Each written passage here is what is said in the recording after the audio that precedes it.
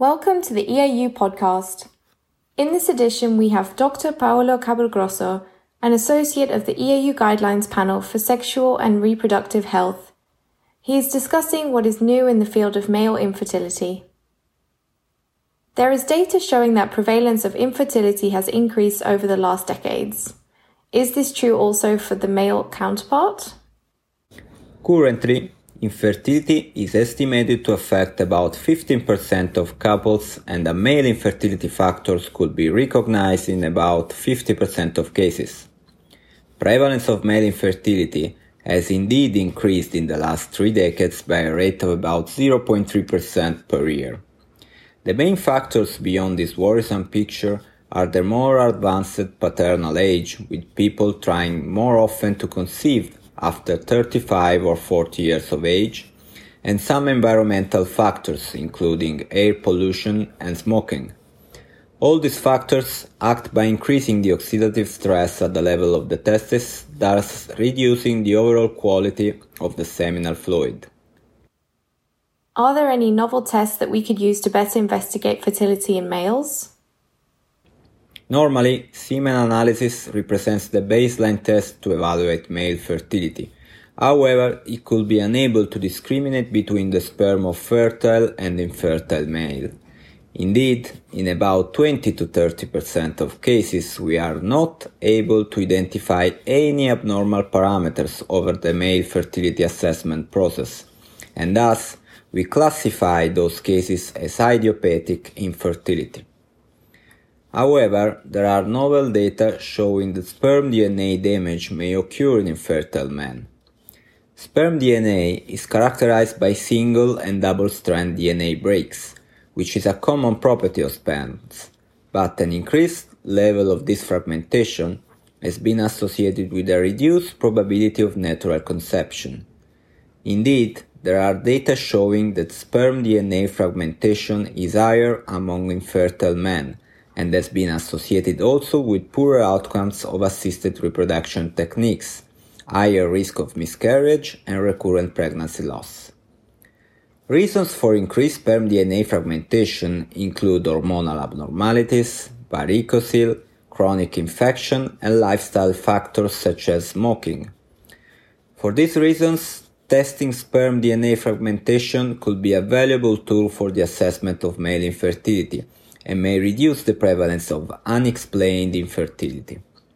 Several assays are available to measure sperm DNA damage. The sperm chromatin structure assay, so-called SCSA, is the most widely used in clinical practice. With this test, the number of cells with DNA damage is indicated by the DNA fragmentation index, or DFI.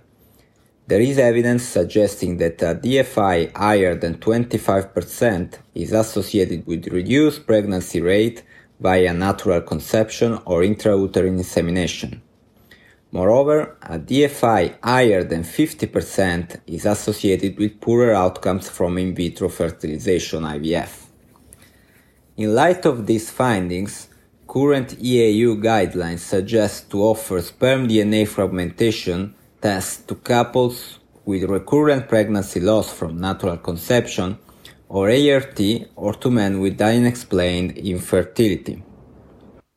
If you see a patient coming to the office for couple infertility and he has evidence of increased DNA fragmentation along with normal semen parameters, what treatment would you suggest, if any?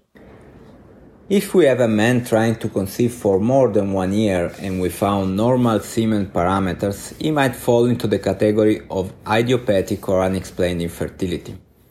However, if we detect an increased level of DNA fragmentation index that could be the reason or one reason for failing to achieve a natural conception, in this specific case we should aim to improve the probability of conception by decreasing the DNA fragmentation index.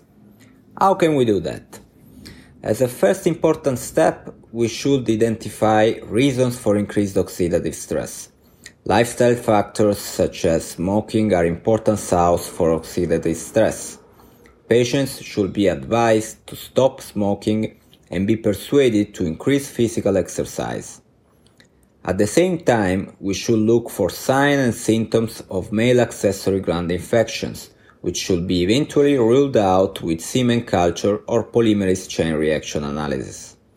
Indeed, there is a proven association between chronic infections and increased sperm DNA fragmentation. In case of semen or urinary infection, the appropriate antibiotic treatment should be started. Moreover, physical examination should be performed to rule out varicocele, which could be a cause of increased sperm DNA fragmentation. After investigating these factors, we could provide treatments for improving sperm DNA integrity. Oral treatment with antioxidants has previously shown to reduce sperm DNA fragmentation index, although published data are conflicting and a recent randomized clinical trial showed no effect of this treatment on DNA fragmentation. It has been reported that hormonal treatment with recombinant FSH may improve sperm DNA fragmentation in men with FSH levels within the normal range. However, due to the paucity of available data, the current guidelines do not provide a conclusive recommendation for this treatment. Furthermore, considering that high DNA fragmentation index has been associated also with poorer ART outcomes, it should be noticed that there are convincing data showing that testicular sperm have lower DNA fragmentation as compared to ejaculated sperm.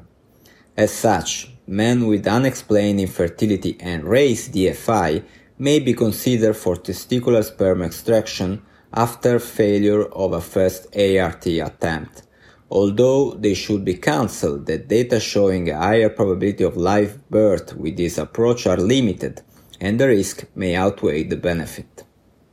We know varicocele could be a source for increased sperm DNA fragmentation.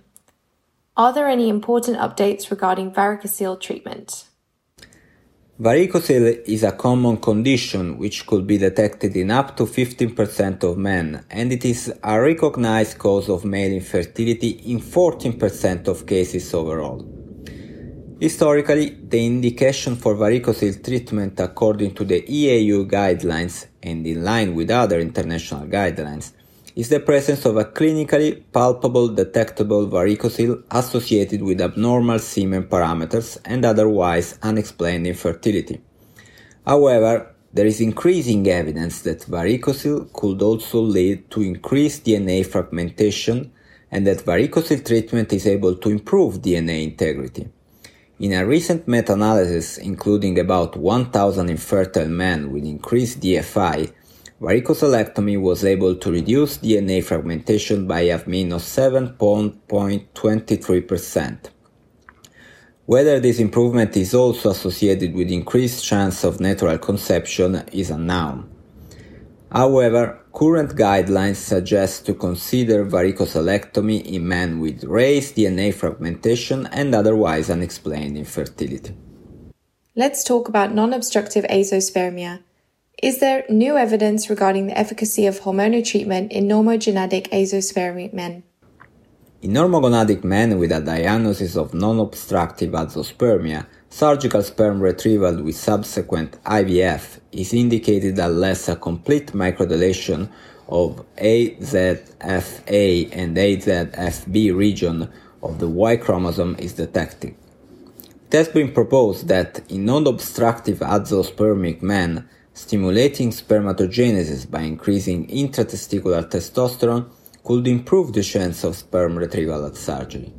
Indeed, there is evidence that treatment with human chorionic gonadotropin and/or FSH could improve intratesticular testosterone, and in patients with elevated gonadotropin levels could lead to a so-called gonadotropin reset, with a reduction of FSH level and improvement of Sertoli cell function. Likewise, the use of selective estrogen receptors modulators such as clomifen could increase gonadotropin secretion by the pituitary gland. In a large multicenter case control study, about 500 patients with idiopathic non-obstructive azoospermia were treated with a combination of clomifen, ACG, and human menopausal gonadotropin according to hormonal profile, and were compared to a control group of azoospermic men submitted to micro-TC without any previous treatment. At the end of hormonal treatment, a total of 11% had sperm in the ejaculate. Of the remaining, 57% had positive sperm retrieval at subsequent micro-TC, which was significantly higher as compared to a 33% positive sperm retrieval rate in the control group submitted to surgery without previous treatment. Similar positive findings were observed in another small case control study, including patients treated with recombinant FSH before micro-TC. They showed a 24% sperm retrieval rate as compared to 12% in the control group. Conversely, in another series, treatment with the HCG did not lead to any advantage in terms of micro-TC outcomes. There is also evidence that hormonal therapy could be of value before a salvage surgery after a previously failed TC or micro-TC. Retrospective studies have shown that treatment with the HCG and recombinant FSH could lead to a 10-15% positive sperm retrieval at salvage micro-TC. However, larger prospective trials are needed to elucidate the effect of hormonal treatment before a first or a salvage surgery for sperm retrieval. Therefore, this approach is currently not recommended by the guidelines, although we could discuss with the patients the potential benefit and harms of this treatment. Thank you for joining Dr. Capogrossi for this episode of EAU Podcast on male infertility treatment. For further information on the EAU guidelines on sexual and reproductive health, please visit our website www.euroweb.org/guidelines. Further podcasts will be posted regularly on EAU guidelines topics. For more EAU podcasts, please go to your favorite podcast app and subscribe to our EAU podcast channel for regular updates.